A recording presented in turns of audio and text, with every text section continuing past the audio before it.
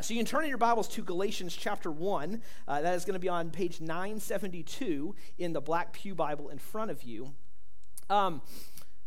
Is anyone excited about the new year? Anybody? So we got a woo. Some people are excited about the new year. Cool. Is anyone just glad that 2023 is over?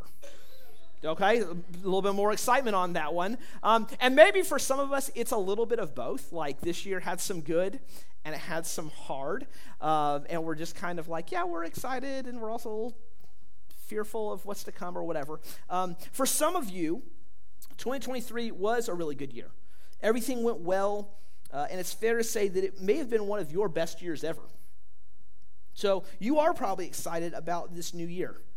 But you do have that little bit of concern that it might be hard to top 2023, and because everything was so great, right? It's hard to live up to those expectations.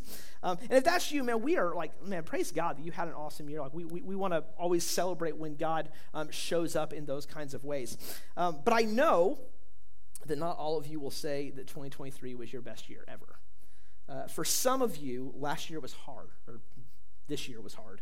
And hard might be an understatement, because it was more like your worst year ever. Everything seemed to break or be against you. And maybe you're honestly a little bit surprised that you're sitting here mostly whole and intact on December 31st. But regardless of how this past year was for you, and whether it was really good, really bad, or somewhere in the middle, I think we can all agree that a lot has changed in our world over the last year, right? I was just kind of Googling around yesterday, just like, hey, what has changed in the last year? So, I mean, things, very recent things. We have a very contentious conflict happening in the Middle East right now that was not perhaps as heated in the beginning part of 2023. 2023 is on the books as being one of the hottest years on record. So that's a super fun thing for those of us who live in Texas. We had, Hollywood shut down for 5 months for the writer's strike, which is, if you're a TV person, that might have been difficult for you. No new shows and whatnot like that. We saw the Taylor Swift Eras Tour bring in so much money that this lady was able to pay her roadies bonuses in the six-figure range. That's how much money that's a massive milestone in popular entertainment. And then the big one that I was following a lot this year was the rise of artificial intelligence. For all you know, this sermon this morning was written by an AI. It wasn't. I could have, though. I know some guys who have done that. Now, depending on your personality, some of you may love hearing about all the changes, and you thrive on change, right? You grow bored easily, and you're ready for a new challenge or a new adventure. For others, this change completely stresses you out. You feel overwhelmed or even fearful as we move into the unknown of a new year. But whether you love change or hate it, whether you thrive on it or are fearful of it, my goal today is to make one thing super clear as we're rolling into 2024. In a world where so much is changing at an exponential pace, I want you to know this. I need you to know this. We need you to know this, and it's this. The gospel hasn't changed. There it is. This is the big idea. This is the whole thing we're going to talk about today. As we're jumping into this new year, I guarantee that many more things will change. Some of this will be good, and some of it's going to be awful. But amid all the change and craziness in our world, the gospel remains the same. So as we start this new year, it's important that we begin to wrap our minds around and cling to this incredible truth that the gospel hasn't and will not change. Now, I'm not sure what comes to mind or what you think about when you hear the word gospel. It is a word that we use quite a bit here at our church, but maybe it's one that we don't necessarily explain a lot or give a lot of detail on all the time. We kind of maybe throw it around a little more loosey-goosey than we should. For some of you, you hear that word and you might struggle to define it, and that's okay. We're hopefully going to help you with that this morning. Others may be quick to say it's the ABCs of our faith, right? admit to God that you're a sinner, believe that Jesus died and rose from the dead, and confess Jesus as Savior and Lord. Some of us might even say that the gospel is the entry point to Christianity. And while in a sense that is true, it doesn't give the full picture because the gospel is way bigger than that. Because the gospel is more like the A to Z of our faith, and we'll unpack that. But as we start this new year, as we end this year, I want to challenge us to relook at this incredible, unchanging, beautiful gospel. Not as an abstract concept, but for what it really is. Because as we begin to understand and live out the truth of the gospel, we want you to believe and you to be convinced that it will literally change your whole life.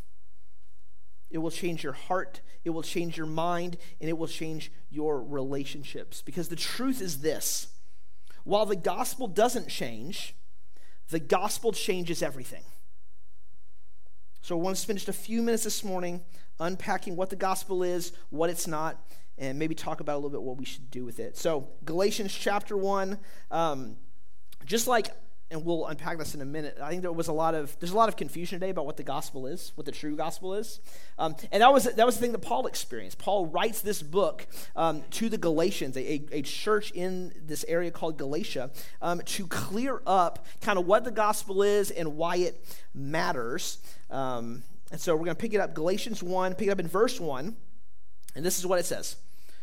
Paul, an apostle, not from men nor through man, but through Jesus Christ and God the Father, who raised him from the dead, and all the brothers who are with me, to the churches of Galatia, grace to you and peace from God our Father and the Lord Jesus Christ. This is the key verse. Who gave himself for our sins to deliver us from this present evil age, according to the will of our God and Father, to whom be glory forever and ever. Amen. So at the very the most important thing Paul could say in his letter to the Galatians, he's going to explain the gospel. He's going to tell them, hey, we're going to talk about the gospel here. And, we talk about the gospel is a word that just actually means good news. And so think about the last time you had some good news, right? Maybe you got a job. Maybe your kid passed a big test. Maybe you received a really great gift. Whatever your good news was, chances are you do what most of us do when we get good news. When we get good news, we tend to celebrate it, right? And that's a good thing, and that is something that we should do. Your good news may have even changed your life at some level. But as great as your good news might have been, the gospel, the good news of Jesus Christ, is infinitely better. Because the good news, the gospel, is the best news ever because it proclaims that the perfect God of the universe not only created you, but loves you. The God who made everything, who flung planets into motion, not only made you, intricately made you, but he also loves you. And even though we have messed up by sinning against him, he hasn't written us off or given up on us. Instead of being done with us, he made a way for us to be right with him. Galatians 1:4 says he actually gave his life for our sins to deliver us from the present evil age. Through Jesus, we can be forgiven of our sin and spend eternity with God, starting right now. Not some future date, but right now. That's the big picture of the gospel. Just a 30,000-foot view. So what I want to do is I'm going to let a friend of mine break it down with a little more nuance to it, because the gospel story is really the whole story of the Bible. And so I've got a video to show you now. I will warn you, be forewarned. It's a little bit different. This buddy of mine is a spoken word poet. So it is going to come across as spoken word poetry. That may not be your jam, and I get that. I totally understand. But I think you will be encouraged and blessed by hearing this. Let's see if that video will play.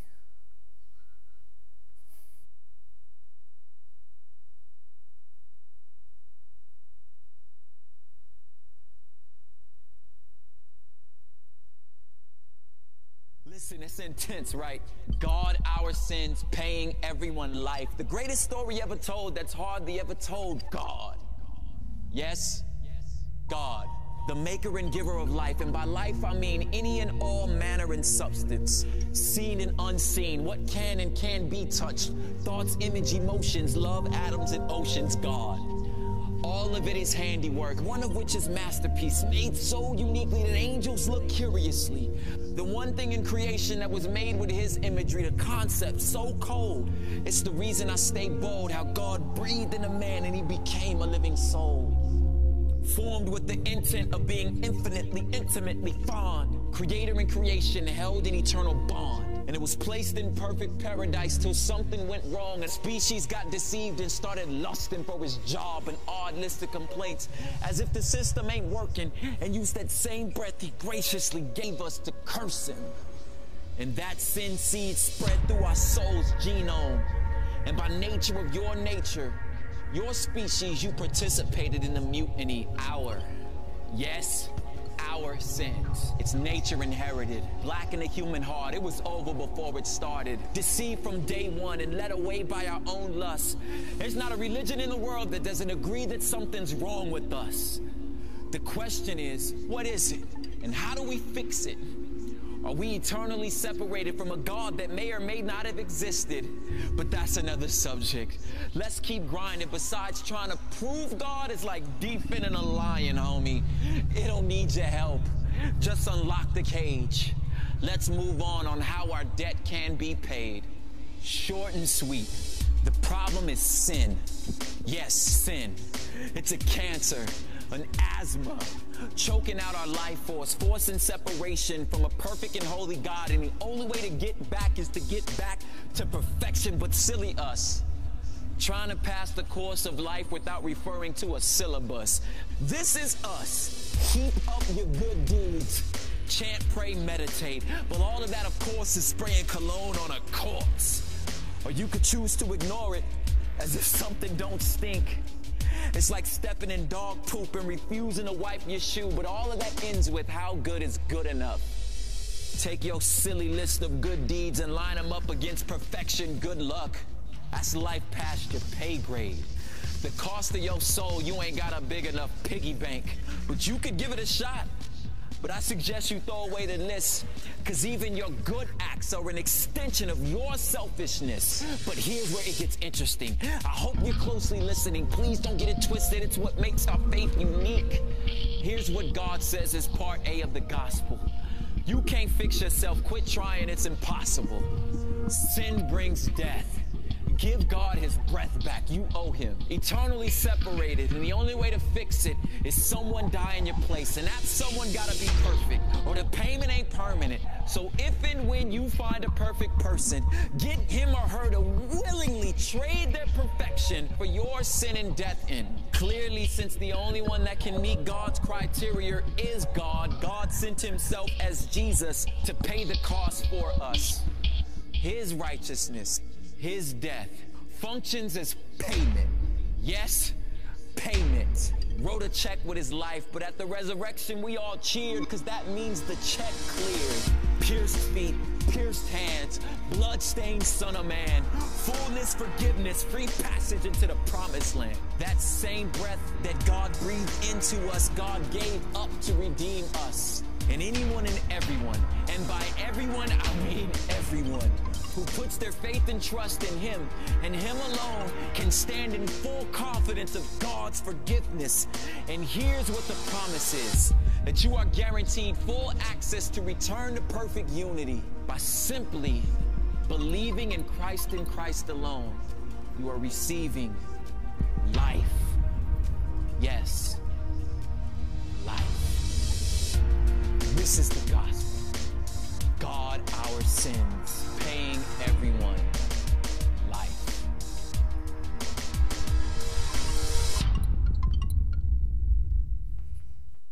You and I are broken sinners, rebels, treasonous, and yet God's love for us was such that he sent himself to pay the debt that you and I could not pay. That is the good news of Jesus, that when we could not do it ourselves, he sent Jesus to do it on our behalf. If you have never in your life chosen to turn from your sin, to do what we just talked about, to believe, to trust that you can't, but God can and did in Jesus, you can do that today. What better way to walk into 2024 than to put your trust in the one who never changes and the good news that changes everything. Now, for many of us, though, we've already made that decision. We've already put our trust in Jesus. And if that's you, man, we celebrate that. We celebrate that every day. But if that is you, I need you to know something. And that is this, that Christians still need the gospel. Because the gospel is more than a one-time prayer to be forgiven for our sins and to go to heaven when we die. This is why we say that the gospel changes everything, because it changes not just your eternity and not just covering your past sins, but it affects your right now. It's a whole new way to relate to God, to other people, and to the world around us by looking to Jesus and trusting him with our day-to-day lives. Maybe we've asked Jesus to forgive us of our sins, but we aren't bringing him into the present reality of Tuesday or Thursday or Friday night. We try to live our lives, navigate them on our own apart from God. We think, as so many young people do about everything, I got this. I remember being that kid. I got this. But we do this with God. God, I've got my life. I've got it. You've saved me and I'm good. But like this work thing, I've got it. My family, I've got it. We act with this hope that if we can just be good enough, if we can work hard enough or become religious enough, that maybe God will actually really accept us and give us peace. And when we act like this and when we think like this, we're actually buying into what the Bible calls a false gospel. And that's the next thing Paul unpacks in Galatians. We're going to pick it up in verse 6. It's the whole reason he's writing the letter. He says this to them: I am astonished that you are so quickly deserting him who called you in the grace of Christ and are turning to a different gospel. Not that there is another one, but there are some who trouble you and want to distort the gospel of Christ. But even if we or an angel from heaven should preach to you a gospel contrary to the one we preach to you, let him be accursed. Paul's statement is, hey, there is no other gospel. There is no other good news because the good news of Jesus is enough. Jesus is enough not only to cover your past sins and your future reality, but also your present life. And we're really good at the past sins, and we're really good about the future eternity, but we are kind of not so great at the present life part of it. But what this means is that we don't need to keep trying to earn God's favor as if we're on a never-ending treadmill of good works. Instead, we just need to look to Jesus and the gospel and remember what he did on that cross and why he did it. And to remember that because of that and that alone, we are accepted by God, not based on our works or anything we bring to the table. You and I are accepted by God based on what Jesus already accomplished for us. Praise be to God. And the beauty of this is that it means two things for you. Well, it means a lot of things for you, but it means two things I'm going to point out. One is this: on your worst day, on the worst day you will ever have, where you have sinned big against God and you've sinned big against other people, God will not love you any less. What it also means, though, is on the best day where you think you're knocking it out of the park and, man, God must be so pleased with me, God's not going to love you anymore. God's love for you today, however today goes, is at this level. I can't reach high enough to get it where it needs to be, but it's at this level. And tomorrow, good, bad, ugly, whatever, it's at this level. And every day for the rest of your life, that amount of love is the same, because that amount of love was, I'm going to send my son to die for you. No matter how good your day is, no matter how bad your day is, God's love remains. It's not about your performance or my performance. It's about God's grace and his mercy. That's the good news of the gospel for your present life. It's not just at the start of your relationship with Jesus. It's not just at the start of your journey in this thing that we call Christianity. It's a daily part of it. Now, the problem is that we're smart.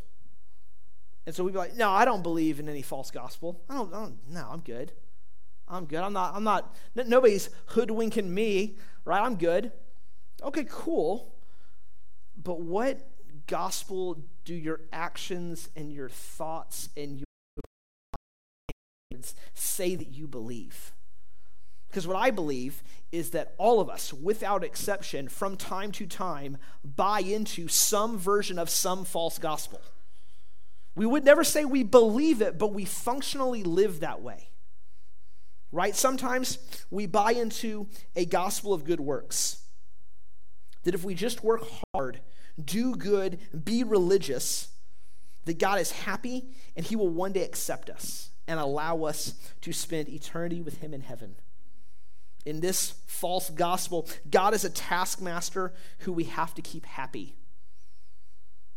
And the problem with that is like, if my performance is required to keep God happy, that ain't good for me. Sometimes we buy into the happiness gospel, that everything in this life is about me and my wants and my needs and my happiness. God is our genie in a bottle who will give us everything we want. The problem with this is when you suffer, when it's hard, it's really hard to explain that here. So maybe something's wrong with you and maybe you should try a little bit harder. And so then you morph into accepting the gospel of good works. I got to try harder. I got to be better. I got to do more. And sometimes, man, we buy the ticket to heaven gospel. As long as we've made a decision to trust Jesus at some point, we don't really need God anymore. We can live however we want to live because we've got that good fire insurance. I know a lot of people who live that way. There are a lot of false gospels out there. I wanted to hit 3 that I think are the most common. But the thing is, right, what Paul said is, there is no other gospel. There is no other good news that's going to get you to heaven. There is no other good news that's going to get you into a relationship with Jesus. Part A of the gospel, you can't. Jesus did. You see, you and I will never graduate from the gospel or go deeper than the gospel. Instead, what we need to be doing is preaching the gospel to ourselves every single day. I heard this story one time, and for the life of me, I cannot verify that it is 100% accurate. But it sounds like something this guy would have said. So it's a story about Martin Luther and the Reformer. And so he is preaching week in and week out at his church, and he's just preaching the gospel. He's laying it down every Sunday, just the gospel, the gospel, the gospel, the gospel. And one day, some of the church members come to like, hey, pastor, when are you going to preach on something else? Right? Like, you hit us with the gospel every week, and that's cool. Like, we love that. But there's a lot of stuff in here. Like, you could go lots of places, right? And the implication is like, hey, we got this. We know this, right? We're good here. Like, move on. And as the story goes, Martin Luther looks at them and he goes, well, because each day you forget it. Because each Sunday you walk in here like people who don't understand this, like people whose lives have not been changed, like people who are not following and trusting Jesus in the day-to-day. We need to remind ourselves that we don't just need God for one day off in the distant future when we die, but we need him right now. We need the power of that acceptance, the power of that forgiveness, the power of that rescue today and tomorrow and every day that we live. We need to look to Jesus and the power of the gospel to overcome sin and temptation and to fulfill God's purpose for our lives right now. In the times when we feel like we're not good enough or smart enough or spiritual enough, we need to remember that in the gospel, what Jesus says of himself is, I am enough. Jesus is enough to forgive your past sin, to help you navigate your present struggles, and to secure for you a future home in eternity. You see, the gospel hasn't changed because Jesus hasn't changed. Jesus is enough. Our job is to live each day like Jesus is enough. Galatians 2:20, if you were to jump forward a chapter in Galatians, it says this, I have been crucified with Christ. It is no longer I who live, but Christ who lives in me. And the life I now live in the flesh, I live by faith in the Son of God, who loved me and gave himself for me. So imagine what would happen if we really began to live this way, by faith, that the gospel is real and that the gospel affects my right now. The gospel changes my right now, that I am accepted. I cannot earn it because Jesus did it. What would life look like? How would our lives change? How would the lives around us change? Well, I think it might look like, for example, when, not if, but when we mess up or sin in some big way against God or others. Instead of making excuses and blaming someone else, we own up to what we've done. That we would remember that this sin, this struggle, this massive shortcoming on our part is exactly why Jesus came to die. And that his sacrifice covers our worst sins. I tell our students as often as I can that it is impossible to out-sin the grace and death of Jesus. You can't do it. Instead of wallowing in shame and in guilt, we would confess our sin, thank God for his forgiveness, and move forward in his grace. It might look like when we've been wronged by someone else, instead of doing the natural thing of striking back without mercy, we would choose to forgive others. Not because they deserve it, but because we didn't deserve it either, and yet God gave it to us. When the gospel of Jesus comes into contact with your daily life, everything changes. It will impact your motivation for attending church, your motivation for reading the Bible, for serving, for giving. When you begin to understand the gospel, you realize that these are not acts we do to earn our way to God or heaven. Right? Like, I make it a goal every year to read through the entirety of the Bible. And what's not happening when I read those last verses in Revelation and I close my Bible, God doesn't look at me and like, hey man, let's add some marbles into Ryan's jar. He's doing good. Right? I'm not doing any of that to earn his favor, to earn his love, to earn any of that. Rather, I look to the cross and I do these things. I read my Bible. I come to church. I worship. I serve. I give. I do all of the above as a response for who God is and what he's done. These acts are a way that we grow closer to him. This is what it means to preach the gospel to yourself and to allow Jesus to live his life through you. So we're going to wrap it up here. I just want to give you 2 specific habits to take with you into the new year. We're going to talk a lot more about habits starting next week. Again, really encourage you to be here for the start of this new series next week. I think you're going to be blessed. But the first one is this. It's going to sound like dumb, but go with me. Study the gospel. Okay? Study the gospel. There's lots of ways to do it, but the best way is to simply read it. I don't know if you know this, there are 4 of them in your Bible. The first 4 books of the New Testament, the Gospel of Matthew, Gospel of Mark, Gospel of Luke, and Gospel of John. Start there. Read it. Read it slowly. Read it quickly. Take notes. Write down questions. Go through it with a friend. Do whatever you need to do to routinely keep the gospel of Jesus before your eyes, your heart, and your mind. See, it's really hard to know a thing if you're not familiar with a thing. It's really hard to share a thing when you're not familiar with a thing. And that's going to be a problem, because the second thing I want to challenge you to do is to share the gospel. This good news was never meant to sit within these walls. This good news was never meant to be for just you and for me. It's meant to go out to the ends of the earth. And we all have a part to play in that. Right? I try and remind the students of this, and it's worth reminding you. Out those doors and to the left, when you walk out of here, like, all that out there is mission field.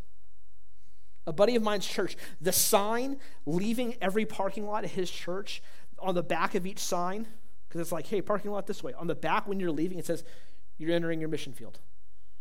Right? Because on Tuesday, when we all go back to work, I'm coming here.